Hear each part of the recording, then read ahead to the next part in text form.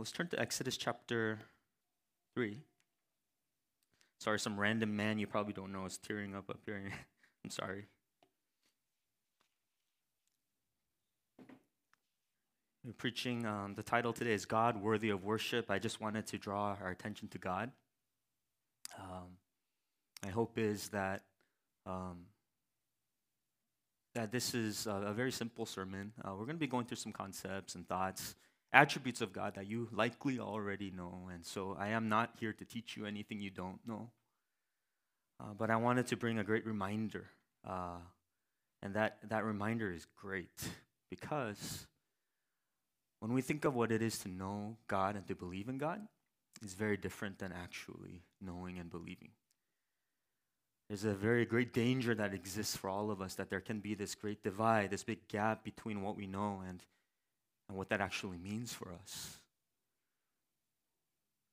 I mean, those songs that we sing, I know those songs because they're known songs. They've passed through like a host of saints that have sung it and said this. We can be in agreement over these principles. How great is our God? Is there anything else like that we need? You know, like there's no one that's going to say, let me think about that concept. We would all immediately say we believe in those words. And as we sing it, you might have some feeling inside of your heart that says, I believe this. But my question to you this morning is, do you really? Like, do you really believe that? Because I think that's the problem. I think the problem is that we think we believe it, but it's not the same as knowing who God is. And so where there's that great divide, that's where the compromises come in. Those are the places where we think we're okay. And we can sing those words and have some level of conviction walking out of a church service or out of a DG or whatever it is that you do. It could be a meetup together, and that was very great, very encouraging. But does that mean that you know God? Does that mean you've been walking with Him? Does that mean you've been abiding in Him?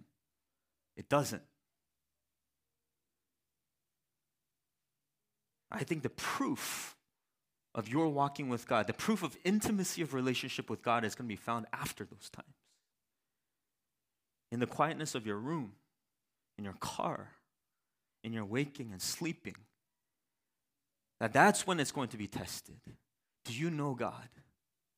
Not about God. And even those words that I've just said, you've probably heard it, that Christianity is not just a religion, it's a relationship. How many times have you heard that? Actually, in fact, the last time I came and spoke for you guys, that's what I preached on. Just because we know it doesn't mean we've internalized it. It doesn't mean we believe it. So today I wanted to talk about God. I wanted to introduce you to this God. Because our hearts are going to expose us. Our hearts are going to expose whether we really know God or not. Where your fears are, your anxieties, your anger, your frustrations, where you're depressed, where you're sad, where you feel hopeless, where you feel defeated, it will expose you if you really believe in what you proclaim.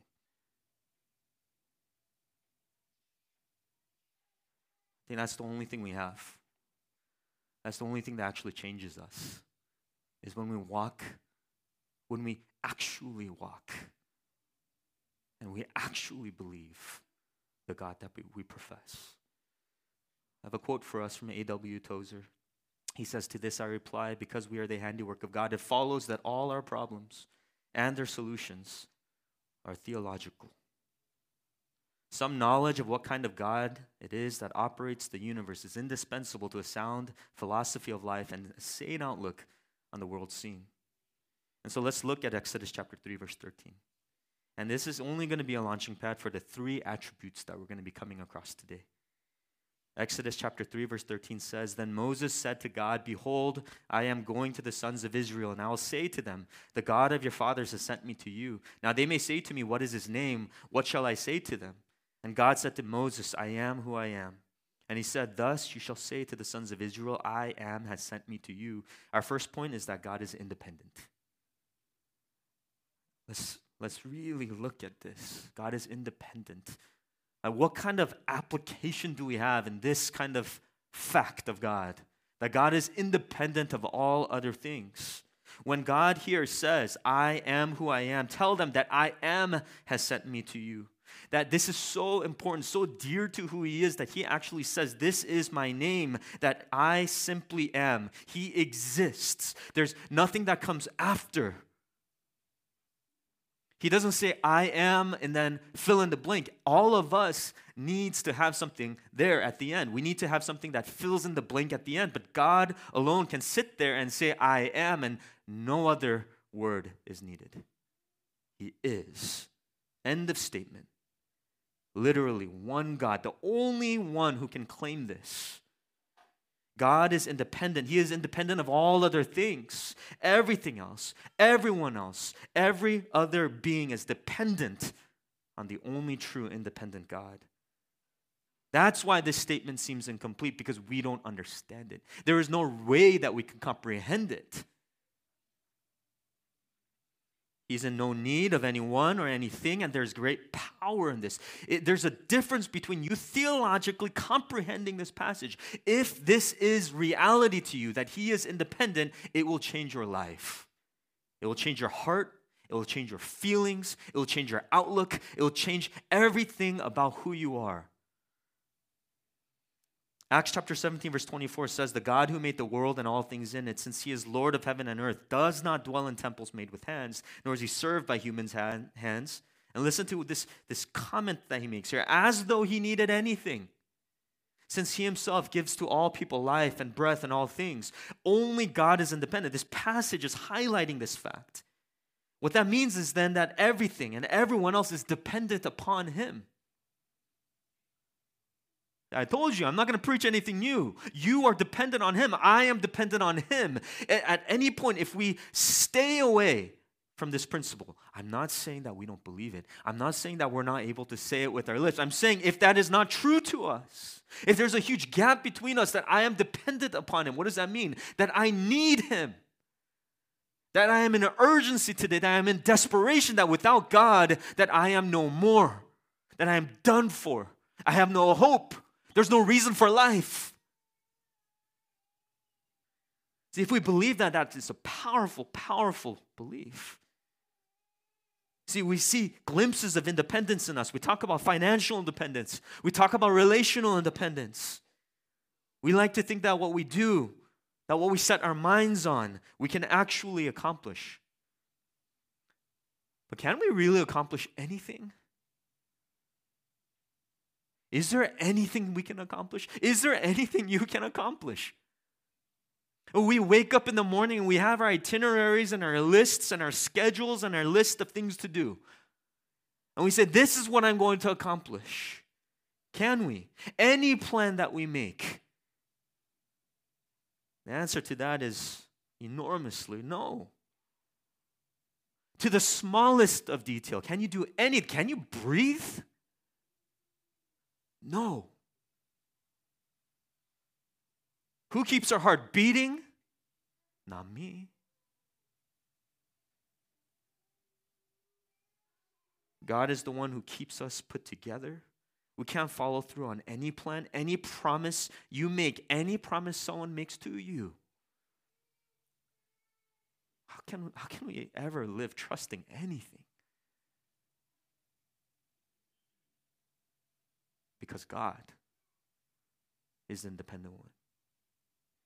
In Proverbs 16:9, it says, the mind of man plans his way, but the Lord directs his steps. It is the Lord who directs the steps. James 4:13 says, come now, you who say today or tomorrow we will go to such and such a city and spend a year there and engage in business and make a profit, yet you do not know what your life will be like tomorrow. You are just a vapor that appears for a little while and then vanishes away. Instead, you ought to say, if the Lord wills, we will live and also do this or that.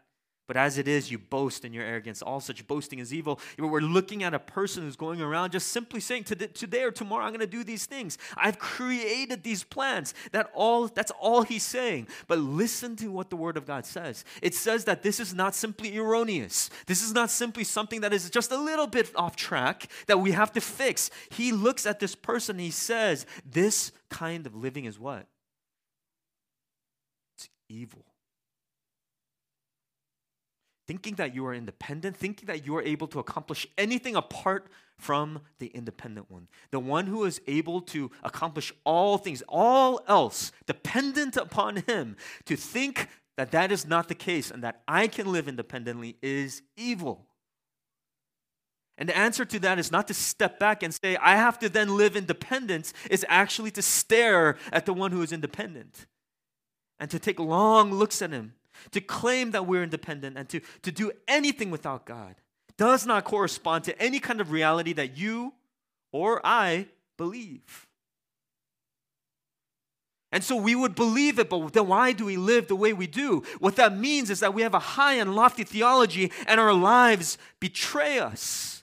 We live in compromise because of that. Because we think that because my mind says it, because I'm able to say it to somebody, because we're able to repeat it to each other, because we're able to sing a song that we believe those things, and that's simply not true. Because our lives expose us. The way we've been living exposes us. Faith is not here. Faith happens when you surrender yourself to what you say you believe. That's faith. You let go. You give up.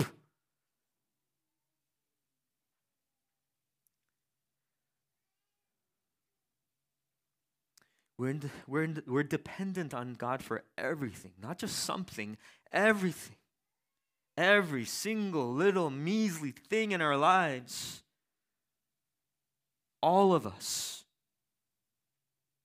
All creation, actively, minutely dependent on God for every moment by moment, always, second by second, being upheld by God, the only independent one. In the Bible, it says in John 1:1, God sustains all things. In the beginning was the Word, and the Word was with God, and the Word was God. He was in the beginning with God.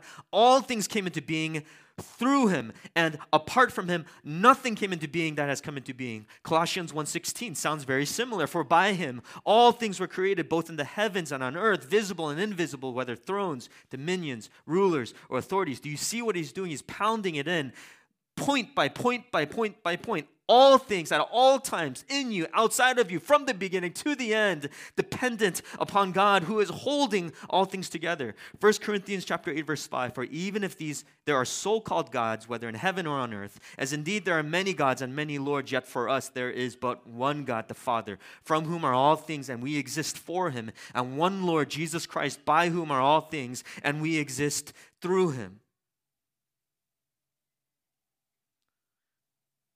A.W. Tozer, again, he says this. Man is a created being, a derived and contingent self, of who of himself possesses nothing but is dependent each moment for his existence upon the one who created him after his own likeness. The fact of God is necessary to the fact of man. This is the very reason why we sin. Because we proclaim deity and independence over our own lives. And because we say that we believe theologically in our minds that God is God alone, we're able to sing those songs that day to day we're able to live for our own glory and for our own selves. And we prance around our lives saying like, but we're not perfect. And we say, well, I'll just try harder and try my best. But Jesus Christ did not come into the world simply to rescue us and release us from the consequences of our sin. He came to release us from the power of it. So that we might no longer live in wickedness and unrighteousness and in darkness any longer. Is there compromise in your heart this morning? Is there a place of darkness where you are yet unsurrendered before the Lord? Then the believer would say, yes, I am not perfect, but I come in surrender.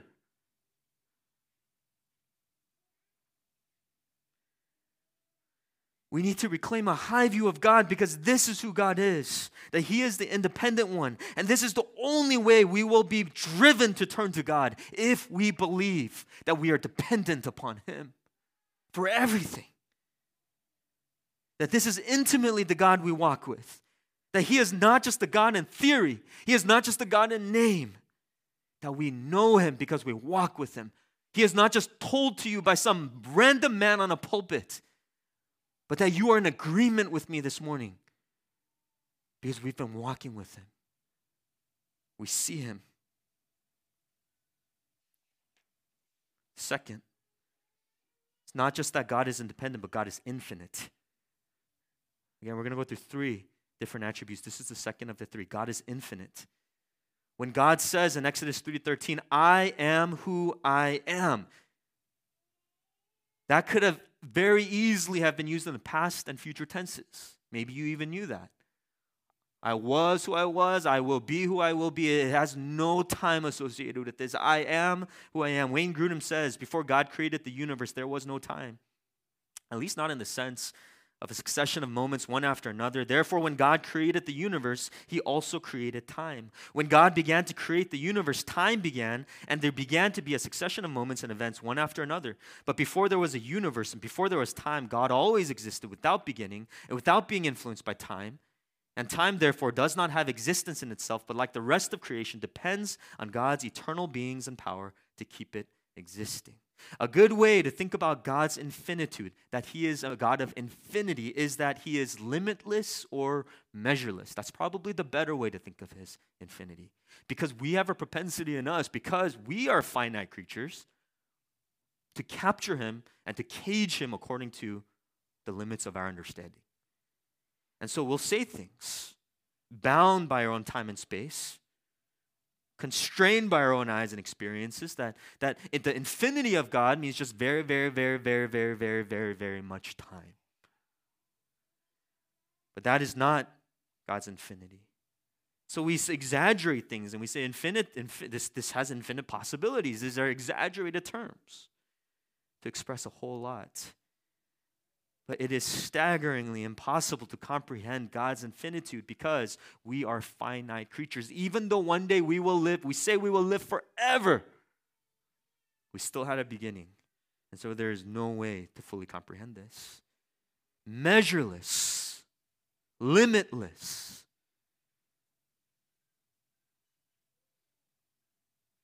So again, you can't think infinity into the future like counting years, like 1 billion years into the future. 100 billion years into the future.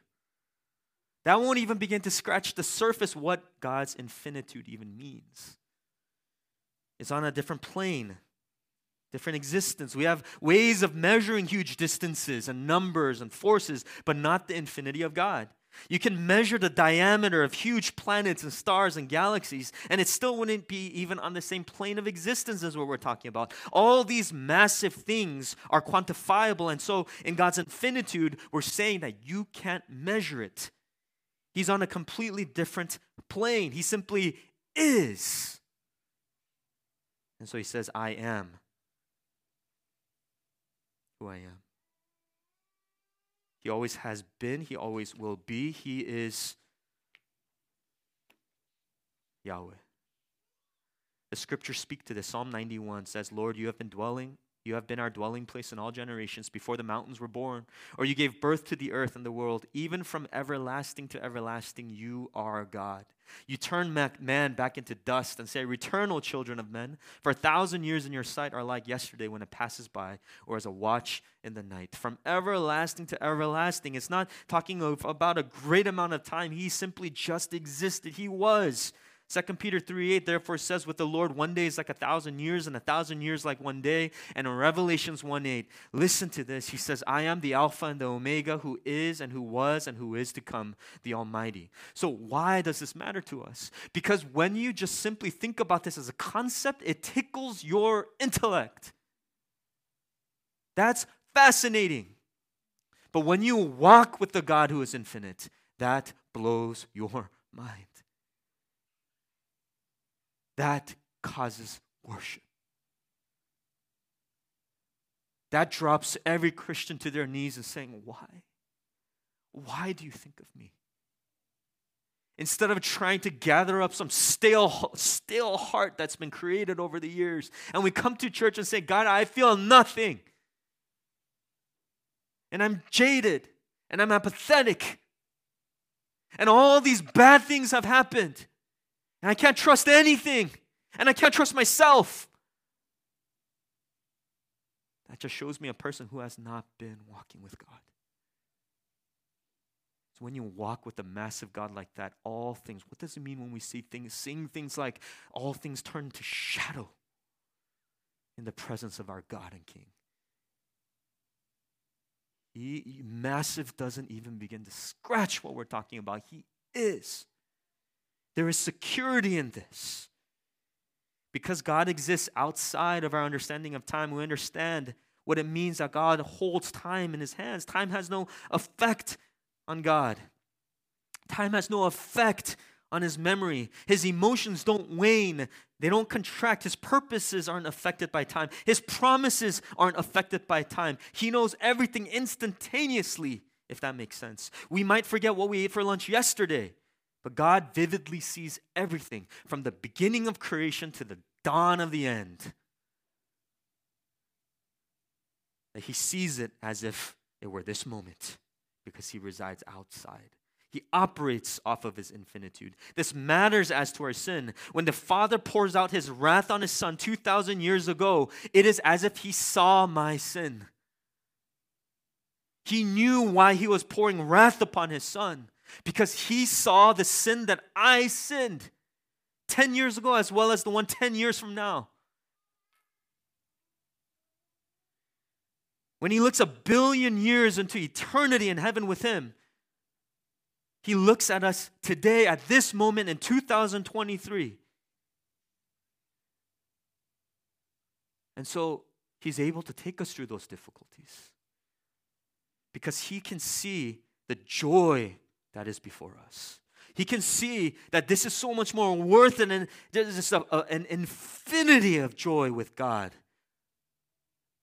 That at that moment, He can see that in our present state, as we're still yet being sanctified and not in a glorified state. See, He's able to operate like that. He is always going to operate in perfect wisdom because of His infinitude.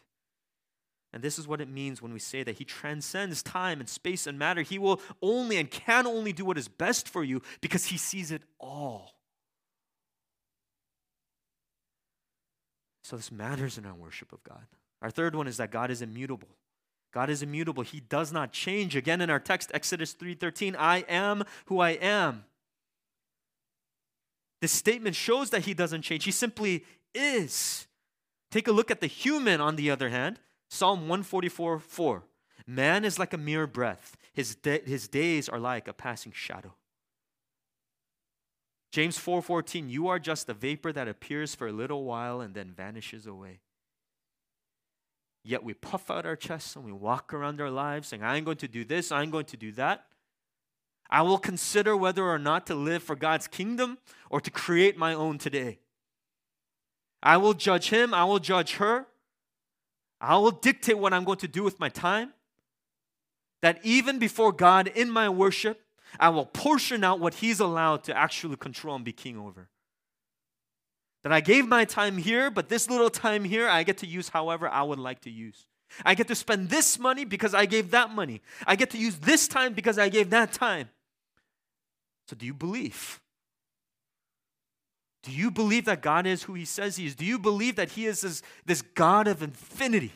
This God who is immutable, this God who is independent? Do you believe that He is God of gods, Lord of lords, King of kings, that He is everything, that He is powerful and majestic and mighty and sovereign to do whatever He pleases? Do you believe that? Well, your life will give you away. My life, my heart will expose me. We could flap our lips all day long, but the bigger that gap gets, the more we live a two-faced existence.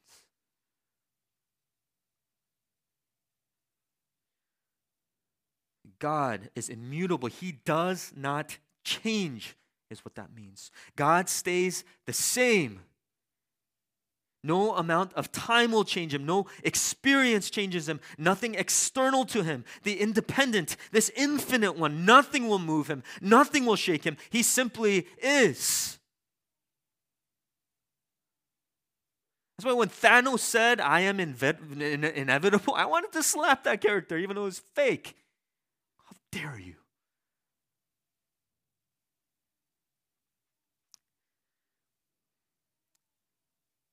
When we think of the time of Adam, Noah, Abraham, David, don't you have a desire to kind of just clump all those things together like Old Testament Bible people? But if you actually read the scripture and you see the vast amounts of time between Adam and Noah and Abraham, David, you're going to see something kind of cool. They live in very different time periods, many, many centuries apart from each other. And we just kind of read it like this, and we're kind of at the center of all this. But we have no capacity to understand the gravity of the change that is occurring from Adam to Noah, from Noah to Abraham, from Abraham to David. What you see in the midst of all of this is generation after generation after generation of humans being born and dying, being born and dying, being born and dying. Changing, lands being formed, things shifting, quaking and breaking, kings coming and going. So much. Things being built, things being demolished, powerful kings coming in, world powers coming in and going, all of these things. Technology being introduced. To think that God was the same God throughout every one of these times of Adam, Noah, Abraham, and David. What we see are vast amounts of time, but God does not change. He can't change. He has not shifted even a little bit. If you think like change is like if you like wiggle a little bit, we won't consider a change. He can't even wiggle. He's so steady and strong in who he is, not even a shifting of an inch. There is no quivering in this God. He is same in the time of Adam, Noah, Abraham, David, Daniel, and we can keep going. During the time of Ezra and Nehemiah, at the time of Jesus and the early church, he didn't change. Through the first 500 years after Christ, he didn't change. The next 500 years after that, and into all times in modern history and until the day that this world ends. And then every second that ticks by after that, into eternity, God will never change. He will be the same forever. His immutability means that this is a sure thing. He was the same before the foundations of the earth, and he will be the same a billion years into eternity. And this matters in our worship. This will shape the way we view our lives, about the events that fall upon us, the politics, the climate change, the rumors of wars. Change the way we value comfort. Change the way we seek security and peace in our lives. A high view of God in regard to his immutability will change the way we feel. It will shatter your depression. It will make way for your darkness to disappear. To know that God was and he is and he will always be the same yesterday, today, forever. When you walk with him, that changes you.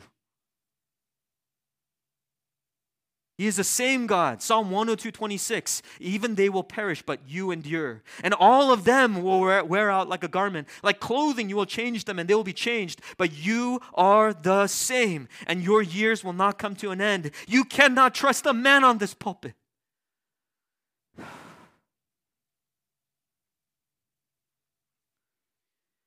That is not why you follow your leaders.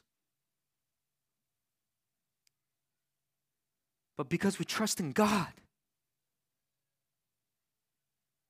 What worries us today is because of something that will inevitably come to a quick conclusion. What we think will fix our problems will only be short-lived. Everything changes. What makes us happy, what we think makes us happy, will no longer accomplish that tomorrow. What is so important to us here in the world won't be, and ultimately we will just end up dead.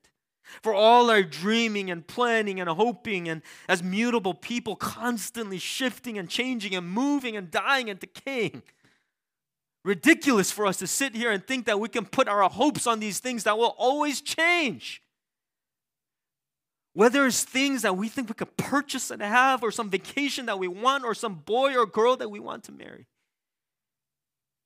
God is the only unchanging one, and only when you are set upon him Will you not shake when the world around you changes and shakes? When people let you down? When you see the state and the reality of your own heart? Because it is this same unchanging God who promises to save us.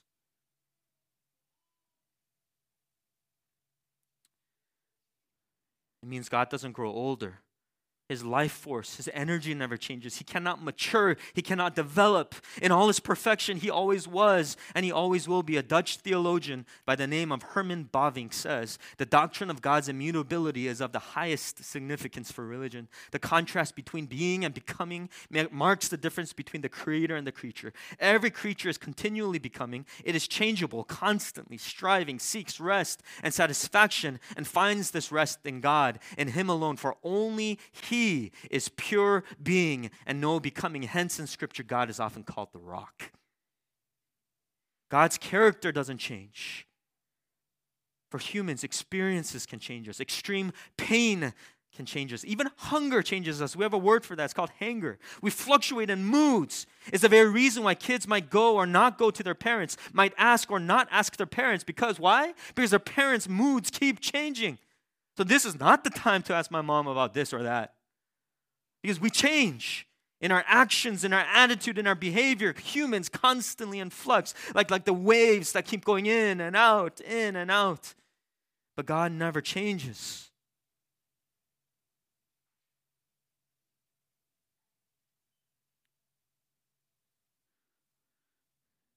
That's why it's hard to trust. We're going to go seeker sensitive. We're going to go gospel centered. We're going to go liberation theology. We're going to deconstruct. There's all these different things. We're going to go with this theory or that theory, this theology or that theology, and pursue so many things that are constantly shifting. And so we get around the table and we drink our tea and we eat our crumpets and we talk about God as if it were some intellectual exercise, saying, wow, isn't it so fascinating that God is like this? Hey, we should really live for God like this. But when we walk with the immutable God, it just changes you. That's why Moses walks up this mountain and he comes down shining.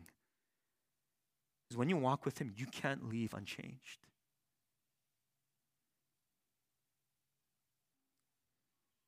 And while some of the things we might be presently pursuing are worthy causes, if we are not grounded in God, it only takes, I'll give you 5 days before God leaves that picture. Our best of intentions, if we're not walking with him, if he is not truly our God, and God, not the God that we set up like a golden calf and we call him Yahweh, we're talking about God as he is, as he describes himself to be, as my heart can say, this is who he is. That if we're able to say, I walk with a God not of my own making, that he's just loving and kind and compassionate, but he is the independent, infinite, immutable God. And not because it's stuck in here, but because I draw my eyes up and I lock eyes on the God of heaven. And so I become what I behold because you can't leave unchanged.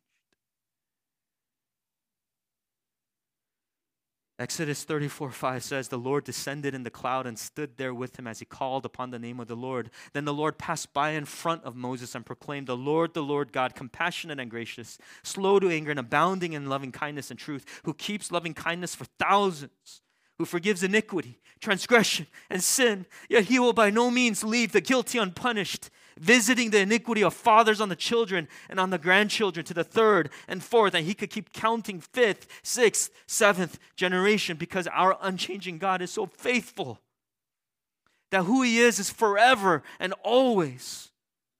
Only in our perceptions, in our space and matter and time, do we see him as more merciful or more wrathful, but he always has been like that. And he can't change. You can trust him. You can trust God. He doesn't fluctuate. His promises don't change. Isaiah 46 says, a voice says, call out. Then he answered, what shall I call out? All flesh is grass. All its loveliness, like the flower of the field, fades. The grass withers. The flower fades when the breath of the Lord blows upon it. Surely the people are grass. The grass withers, the flower fades, but the word of our God stands forever. Our words change all the time. We can say, I'll be there, but we can't deliver on that. I tell my kids, Daddy will always be here for you. I will always protect you, and I can't pull through on that promise. Psalm 119:89, forever, O Lord, your word is settled in heaven. And in verse 151, you are near, O Lord, and all your commandments are truth. Of old I have known from your testimonies that you have founded them forever. I'm going to read us a long quote here, which is, like, I might have done it the last time I came to. I feel this feels familiar. I'm not supposed to, but it's so good that I want to do it again. Again, it's Tozer. Obviously, you could see when I made this sermon, I was reading Tozer. Oh, sorry about that.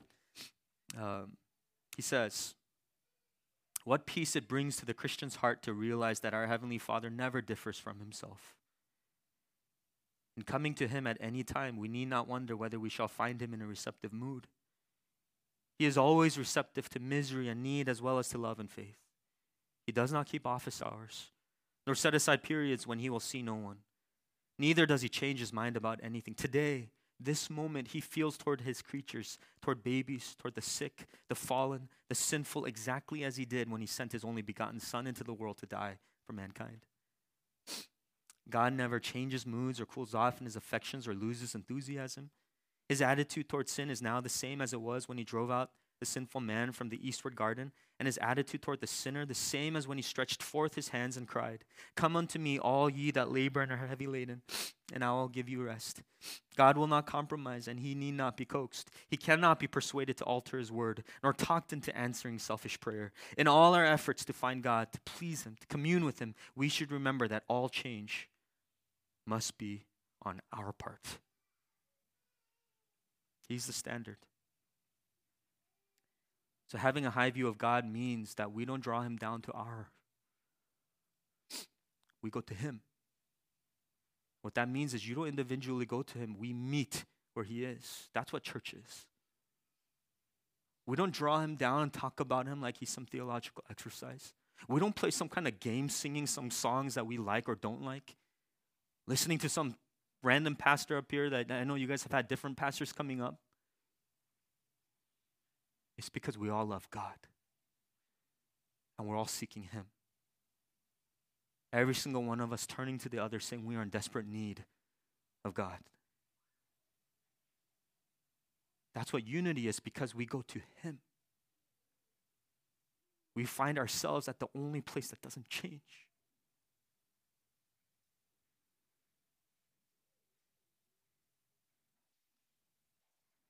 I wanted to read the Tozer quote from the beginning. To this I reply that because we are the handiwork of God, it follows that all our problems and their solutions are theological. This is so true. Some knowledge of what kind of God it is that operates the universe is indispensable to a sound philosophy of life and a sane outlook on the world scene. I love the word sane. The word world outlook, far and close, it's insane. It's crazy.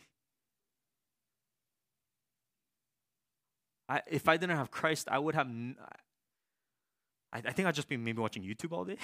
Like what brings sanity to me? God. Because there's reason to our sanity. Because he is independent. And all things that I see around me is dependent upon him. Sovereign. That he's infinite. That he can hold these promises from beginning to end. And that he's immutable. He will not change. He cannot change. So it's theological, the things that change us. To remember in all fullness of who he is, who it is that we approach in prayer, who it is that we walk with, who it is says that he cares for us, that he disciplines us, that he loves us, that he challenges us and changes us. We don't need anything else. We have God. So when everything else around us earthquakes, I will not move. I remain unshaken. My outlook hasn't changed. My love for God has not been threatened. My trust In fact, strengthened.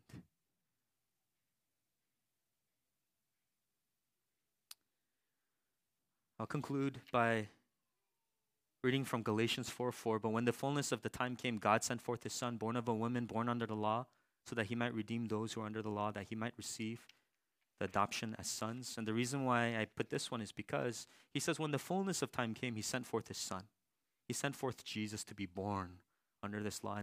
And the whole point of that is quite remarkable if you actually walk with this God who's independent, immutable, infinite.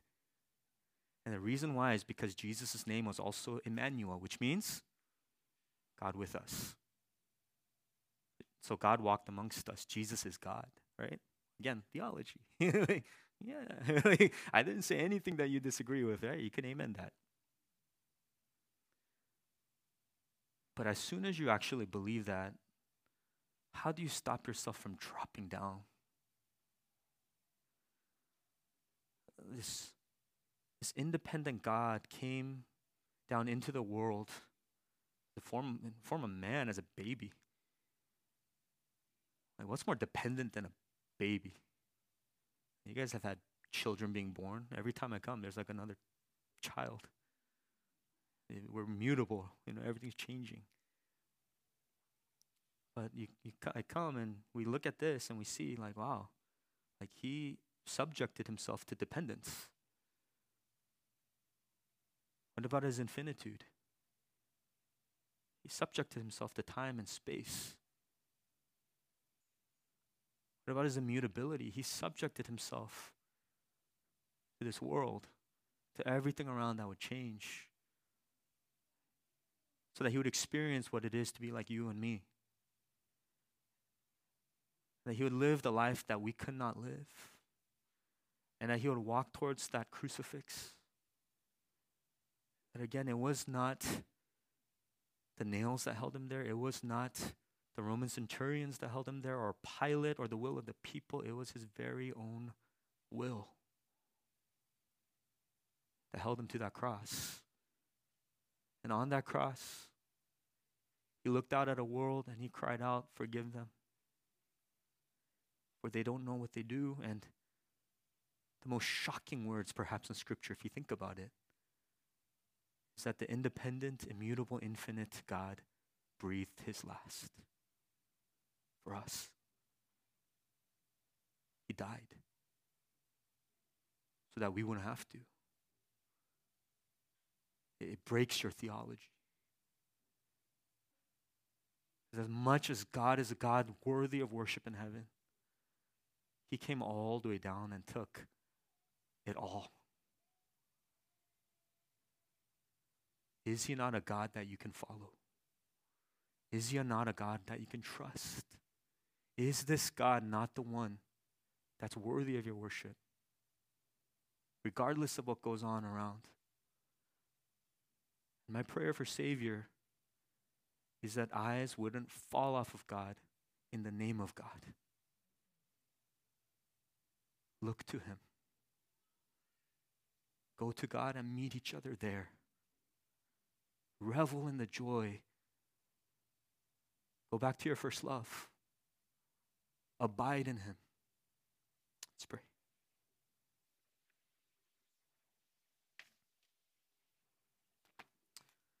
Heavenly Father, we pray, God, for your help. Sometimes these things seem so impossible. And Father, I pray, God, that we will come to you in trust. And we will go back to the concepts that we're able to theologically espouse. God, that you will only do what is best for those who love you. There is no other way in which you can operate. You only did what was not better, not as bad, but the best.